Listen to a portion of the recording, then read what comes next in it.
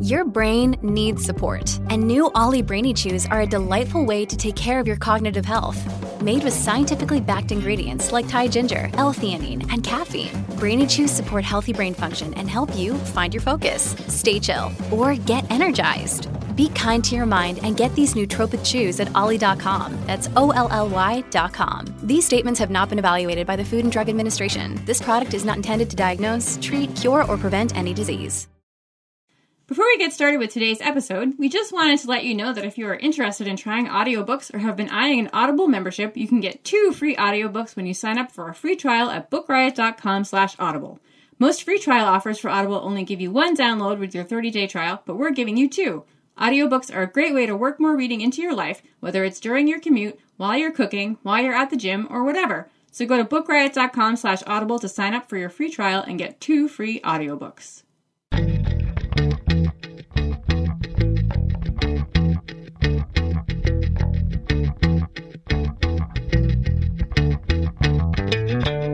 Listening to All the Books, a weekly show of recommendations and enthusiasm regarding the week's new book releases.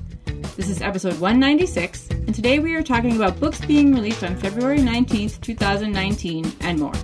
I'm Liberty Hardy, here with Maria Cristina Garcia Lynch, and we're coming to you from bookriot.com. Hello! Hello! It's like we just started talking, but actually I complained about my kittens for like 15 minutes before we started recording this. If you're thinking about getting kittens, if you're out there and you're thinking like, oh, kittens sound cute, I should get some, I would be happy to talk you out of it if that's what you need. Also, I love them and I wouldn't trade them for anything, but oh my goodness. So they're exactly like children. Yes, they're like velociraptor toddlers with just sharp claws and just destruction everywhere. So... And then someday they'll, like, sleep 20 hours a day, and I'll be like, oh, remember when they were so cute and they used to break everything? Well, and also the sharp claws make their affection a little life-threatening. Yeah, they really like to climb up my back and, like, bite my hair. It's not cool at all. It's like, you don't expect it. So, yes, that's basically all I talk about now are kittens. And books still, but mostly kittens. But this is exciting. It's actually kind of late at night. We didn't get to record when we normally do because you were not feeling well. I was not feeling well. Oh, yeah. I had a cold that turned into an eye infection in my left eye. Then it was an eye infection in both my eyes. And my vision only cleared up a couple days ago. And my throat still hurts, so I'm going to keep my picks pretty short. Oh, we're always a mess. I know. Yeah, I think that's endearing, Just like, you love your kitties, you gotta love us. We're old and have migraines and colds and... It's true. Well, I am going to start talking about books. Because I have read some. And they're amazing. Starting with The Care and Feeding of Ravenously Hungry Girls by Anissa Gray. Yeah, this is a good one. Before I start talking about it, I want to let you know, trigger warning for discussion of child abuse and also for eating disorders. This novel is narrated by 3 sisters, the Butler sisters. There's Althea. So I did not know how to pronounce this because it's Viola or Viola. I looked it up to say like, well, how do they say it if it's the name and not the instrument? And people are like, both ways. But there was one person who was super, super angry on the internet that people pronounce it like the instrument. So I'm going to pronounce it Viola. And that's just going to have to be how we say it. So the 3 sisters are Althea, Viola, and Lillian. They are the Butler family. They also have a brother named Joe. When they were young, Althea was the oldest. She was like in her late teens. And then there's Viola, and then Joe, and Lillian was just a baby. Their mother died, and they were left with their minister father, who is very strict and not a good father at all. He used to beat them, and he was hardly ever around. And eventually, he just sent them to live with Althea. Althea left the house to get married to a man named Proctor. And her father shipped the children over to her, and she sort of took care of them for several years. And then one day, her father was like, I want, some of the kids back, I'm ready to be a father again, and sort of like was a good dad to them in ways that he wasn't when the kids were younger. And so like Althea and Viola sort of missed out on having a father, whereas Jo and Lillian experienced a man who was still sometimes very strict, but was like more generous and around more. And they sort of resented that. So when the book starts, it first opens with Althea. She is talking from jail. She and her husband Proctor have been arrested. They've been convicted of a crime, and they are in jail. I'm not going to tell you what they did, but she's in jail. Their twin daughters, Lily, baby Vi, and Kim, are living with Lillian. Now, Lillian is now living in the family home with the grandmother of her dead ex-husband and her anxious cat. And she's taking care of the twins. She's had them for 2 years since their parents were arrested. And in the beginning of the book, they've just been sentenced. And now they're waiting to find out, like, which prison they are going to be sent to. And it also, Viola is, in her chapter, she has just separated from her wife.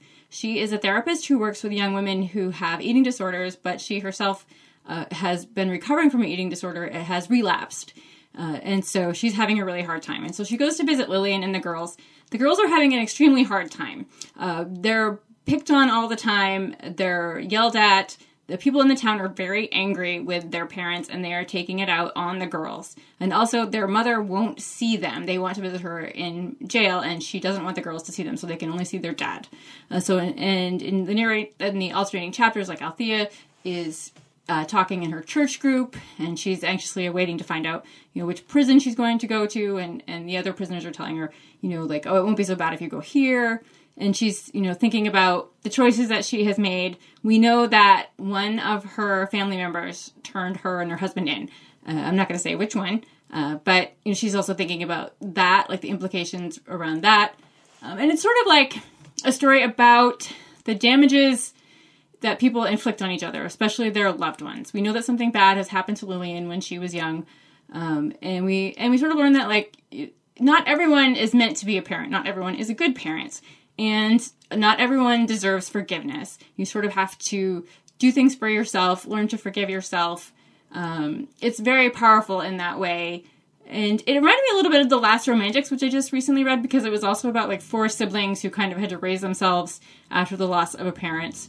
But it also deals a lot with the effects of incarceration on a family. Like, you don't see that a lot. Like, in a lot of novels, people have a family member that is in jail, but like you don't really see like the actual effects on them when, they are not responsible for anything that the jailed person has done.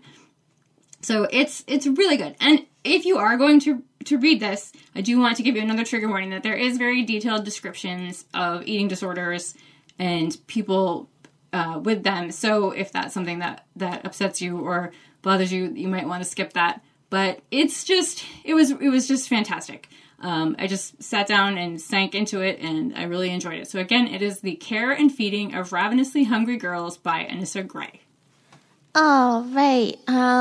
And my first pick here is The Source of Self-Regard, Selected Essays, Speeches, and Meditations by Toni Morrison. And this came out February 12th, back when I could still see pretty well enough to read. And I had read Beloved back in college, and I haven't picked up another Toni Morrison since because, man, Beloved just totally wrecked me. And this was a nice reunion with her writing. And if it's been a while since you've read Toni Morrison, or you want some bite-sized readings, then this is a great option, because it is just a bunch of stuff that maybe you've come across here and there, like when they round up graduation speeches, or there's an essay in a magazine that you're reading. It's all of that collected here, and it's not as gut-wrenching as reading Beloved, for example, but it's still pretty deep and beautiful because it's Toni Morrison. So that is The Source of Self-Regard, Selected Essays, Speeches, and Meditations by Toni Morrison. I really want to read that. Yeah, it's nice. And because it's a bunch of little things you can dip in and out too. So it's good.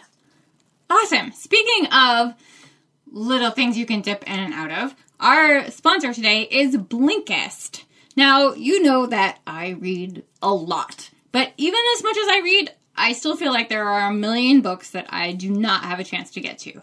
And there are so many great nonfiction books out there that I have not had a chance to read. And Blinkist is the only app that condenses thousands of nonfiction books into the best key takeaways and need-to-know information, so you can read or listen to them in just 15 minutes. 8 million people are using Blinkist right now, and it has a massive and growing library from self-help, business, health, and history books.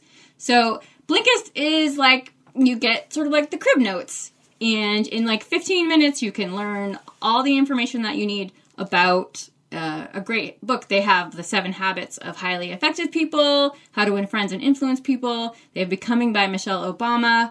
And so like, I was thinking, I would check this out because I've always wanted to know like what How to Win Friends and Influence People was about. I don't know that it's something that I would ever read myself, but like it might be fun to get an idea of that book. They also have like A Brief History of Time by Stephen Hawking, which I have not read, but it would be fun to listen to like a description of it for 15 minutes.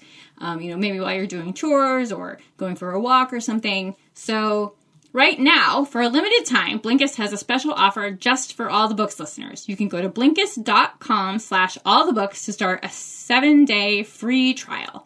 That's Blinkist. It's spelled Blinkist. Blinkist.com/allthebooks to start a 7-day free trial. That's Blinkist.com/allthebooks. So Yay. We thank them for sponsoring.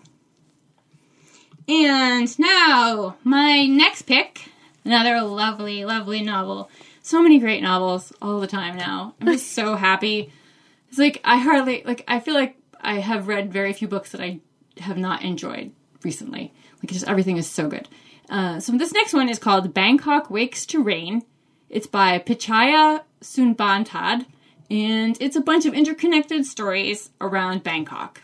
There's a jazz pianist who has been invited to play for the house spirits in a mansion. He's like a jazz pianist in the age of rock. Like, rock is really popular coming up in the country, and he's having a hard time. He's missing someone terribly, and he's invited to go play at this mansion. He's like, where's my audience? And they're like, oh, it's the spirits of the house. And he's like, okay. There's a missionary doctor in the 19th century Siam who is trying to adapt to local customs, and he's missing New England terribly. He's from New England. There's a young man flying home to see his ailing father. There's violence at student protests. There's a young woman in Japan.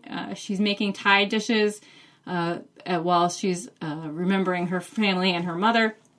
And she's also worried about her sister, who is involved in politics. There's a construction project at an abandoned home. There's so many things going on in this book. And it's just like this gorgeous novel. These lush descriptions of the country and like this ever-changing city filled with people who are full of longing and regrets and trying to rectify past mistakes, and also just sort of like kind of lose themselves and forget about their pasts. And like I said, these stories are all interconnected somehow. It reminded me like a little bit of Cloud Atlas, because it's not exactly the structure where it's like, way in the past to into the future, but it jumps around, but it's still like all these different stories that there's one in the future, there's, one, like I said, the 19th century doctor, and it was amazing. Just so gorgeous. I really enjoyed it. So again, it is called Bangkok Wakes to Rain by Pichaya Sunbantad. All right. My next pick is The Study of Animal Languages, a novel by Lindsay Stern. And this one also came out last week. But this is, it's like a comedy of manners almost set in present day academia. There's a husband and wife who teach at the same Rhode Island college. Ivan is a philosopher whose area is epistemology, and he's married to Prue, who is a biolinguist who is coming up for tenure soon And when the novel starts, she's about to give a really big speech, and how well this speech on campus is received will impact how likely she is to get tenure. And she kind of just has a breakdown a little bit during this speech where she says how uncomfortable she feels doing her research on birds, because she feels like she's hurting them in some way, that it's unethical for her to keep them locked up in order to study them. And Ivan just freaks out because he's obsessed with making sure his wife can get tenure. And throughout the rest of the novel, he's freaking out about all the ways that in his eyes, she is self-sabotaging her chances. And then there's also trouble within their marriage.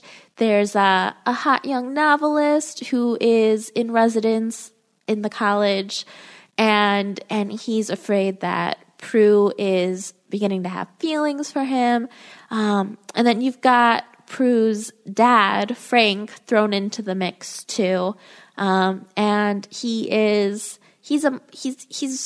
much less critical of Prue than Ivan is. He's much more supportive, but also he has an untreated mental illness, and that causes problems in and of itself, which Ivan is also somewhat responsible for, since he's not making sure that Frank is taking his medication. So it's especially as someone who escaped academia and was rounded up into the Book Riot family, it's a lot of fun for me to watch these academics kind of self-implode.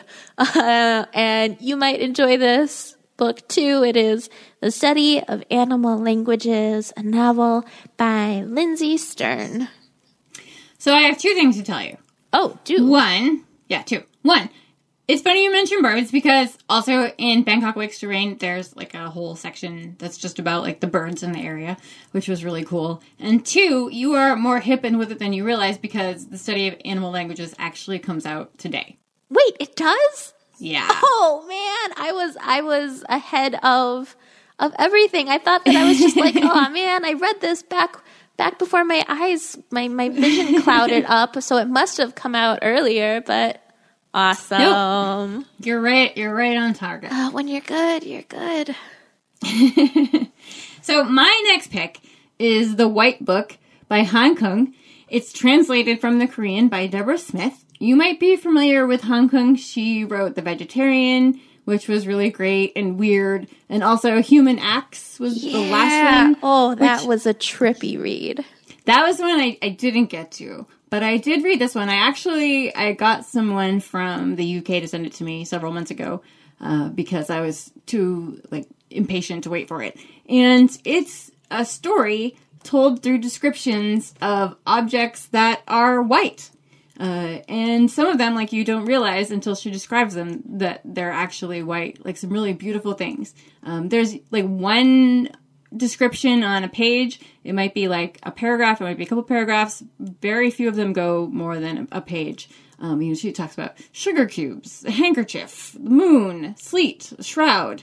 And the narrator telling the story is sort of talking about her own life. They say this is the most autobiographical of Han Kung's books, so I don't know how much of it is true, but the narrator is in Warsaw while she's telling this story, and it's a city of past violence, and she's talking about what comes out of destruction and death and the beautiful things that you can find. She's also talking about her sister. Her older sister only lived for 2 hours, and she's telling the story of the sights and sounds and objects that her sister would have known in those 2 hours. And also, what she is experiencing as she's walking around the city, sort of discussing her life and what she's seeing. It's like reading a book of poetry. So you don't really have to read it all at once if you don't want to. You can read a couple of these pages and then set it down and pick it up again. It's really amazing. So again, it is called The White Book, and it's by Han Kung. Okay, and we are going to go ahead and go to my next pick, which is Darwin, An Exceptional Voyage by Fabien Groyot and Jeremy Royer. My French is terrible, but I tried. And this is a graphic novel interpretation of Charles Darwin's 5-year journey with the HMS Beagle, the trip that really kickstarted his scientific career. And the art in here is amazing, especially the full-page illustrations. My favorite shows a glacier in Chile, and I want to rip it out and frame it. But it's no surprise because Nobrow, the publisher, always puts out stuff that is visually stunning. But the thing that makes this particular book exceptional is that although it takes several liberties with history in order to tell this story, the book acknowledges the parts of Darwin that are less than tidy, such as the way he didn't like slavery while still definitely holding Western civilization far above indigenous lifeways.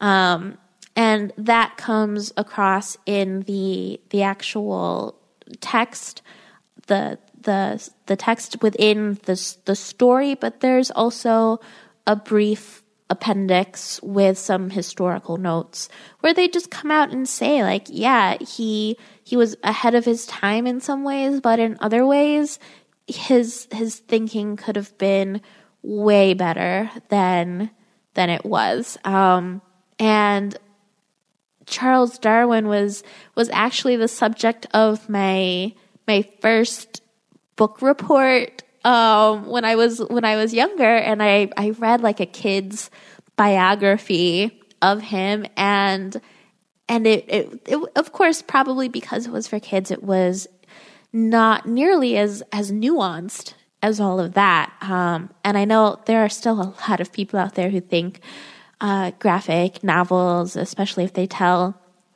a historical figure's story, are something that's supposed to make an educational read more appealing to kids. And a kid could read this. I mean, it's very nice to flip through and look at, but this is also for adults, especially in the way that it does not gloss over those parts of Charles Darwin that while he was an amazing person and went on this amazing journey, he encountered a lot of indigenous people who he wrote about in unflattering ways. So it was really great for me to come back to a story about this person that I had encountered when I was like in 5th grade and then heard about in science classes and really contextualize this contribution to science with this person's experiences encountering Native peoples. And I feel like I'm rambling right now because of my cough medicine, so I'm going to go ahead and just stop right there. It's Darwin, An Exceptional Voyage by Fabien Groyot and Jeremy Royer. All right. So my last pick, I'm so glad that I read it last night because it turns out the book I was going to talk about now has been moved to April. It just happens to me all the time now. But now you're set for April for one yes, title. Now I have another title for April. But I read this last night and I really enjoyed it. It's called Death Prefers Blondes by Caleb Roehrig, and it's a YA heist novel. It's about a young woman named Margot Manning. She is a Californian teen socialite. She's famous. She's the subject of lots of gossip. You know, she gets into fights at clubs. She does crazy things, but also there's lots of gossip about her that isn't true, but she's constantly in the headlines. Her father is like a gazillionaire. She lives in this big fancy mansion. And, so she's really famous for being a socialite, but also it turns out she is the head of a high stakes cat burglary ring. Because why not? If you have all that money, why not use it to get all sorts of fancy gadgets to steal things from people? She is part of this ring. She's the head of it with her 4 friends. They all dress in drag. 2 of her friends are actually, they do drag for a living. And they all have their own reasons for being criminals. Because, being a criminal is frowned on, even when it's glamorous and you have like $1 million to play with toys. So Margot's kind of doing it because she's acting out. She's like pretty mad at her dad. Her mother left them when she was young, and she lives in Italy now, and she doesn't talk to Margot, and she hates her ex-husband. And so Margot's with her dad, who's always busy working, and she's sort of acting out.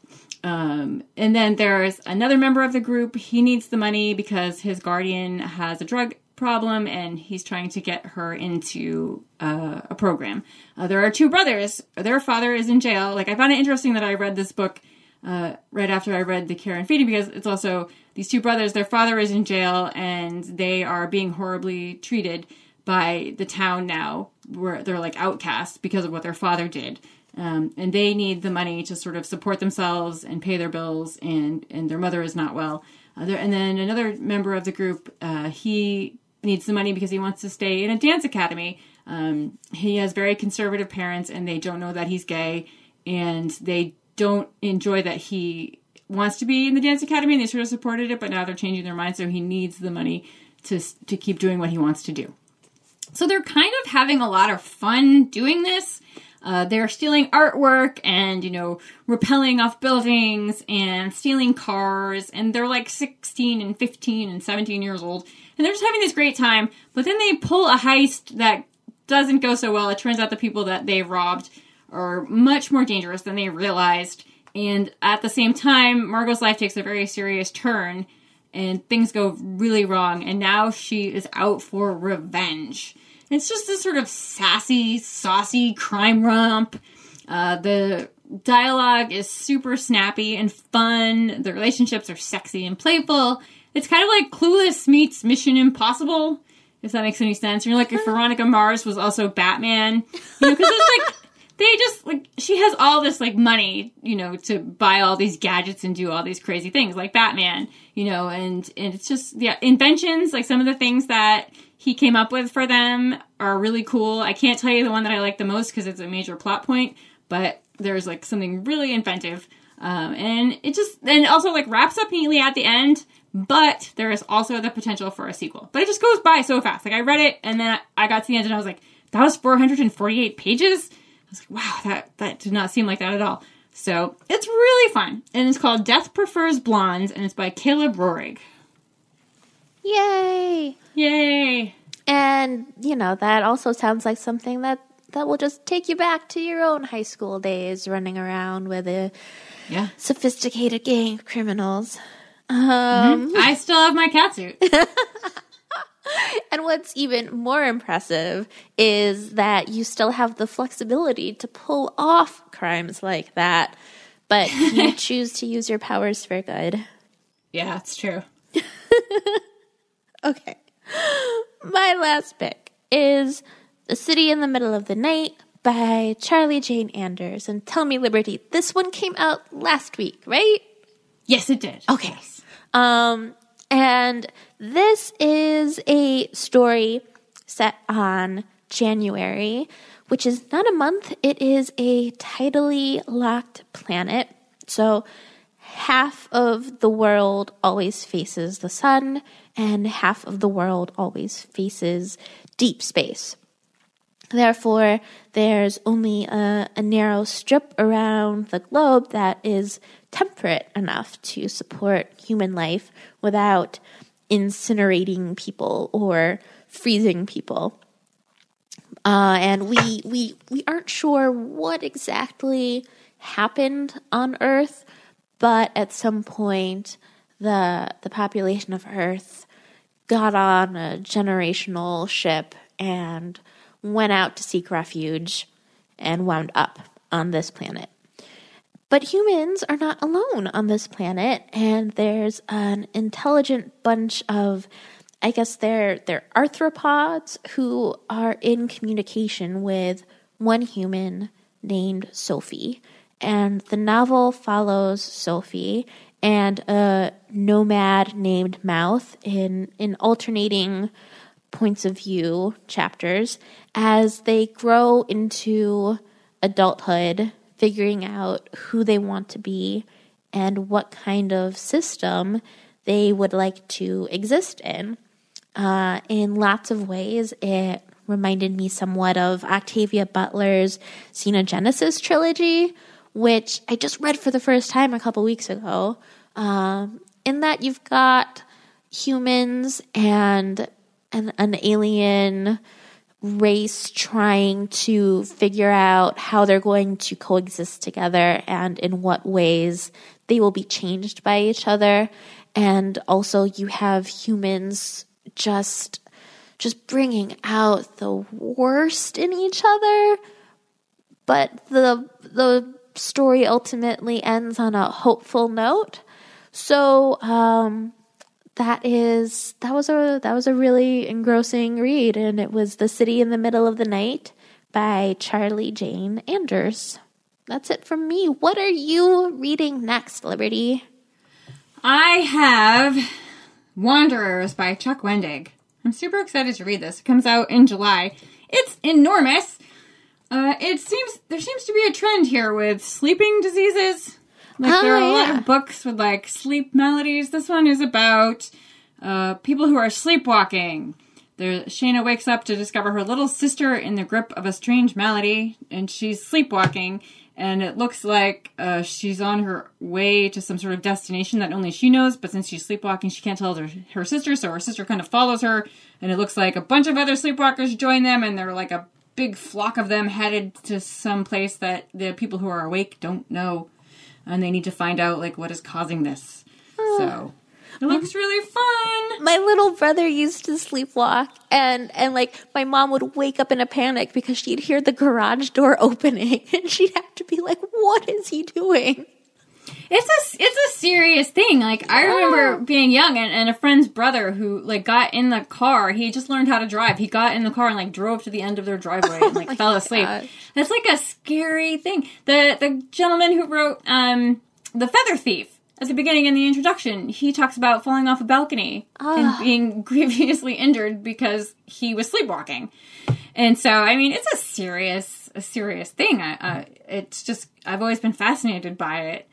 The brain is a strange thing, as I've learned for myself recently. What are you going to read next? Well, it's funny that you mentioned this trend of sleep disorders, because I have not gotten around to reading Karen Thompson Walker's The Dreamers yet, and it was what I'm planning on picking up next now that my vision is clearer. Oh, I loved that book. I know, everyone's saying amazing things about it, so I'm going to dive in. Fantastic.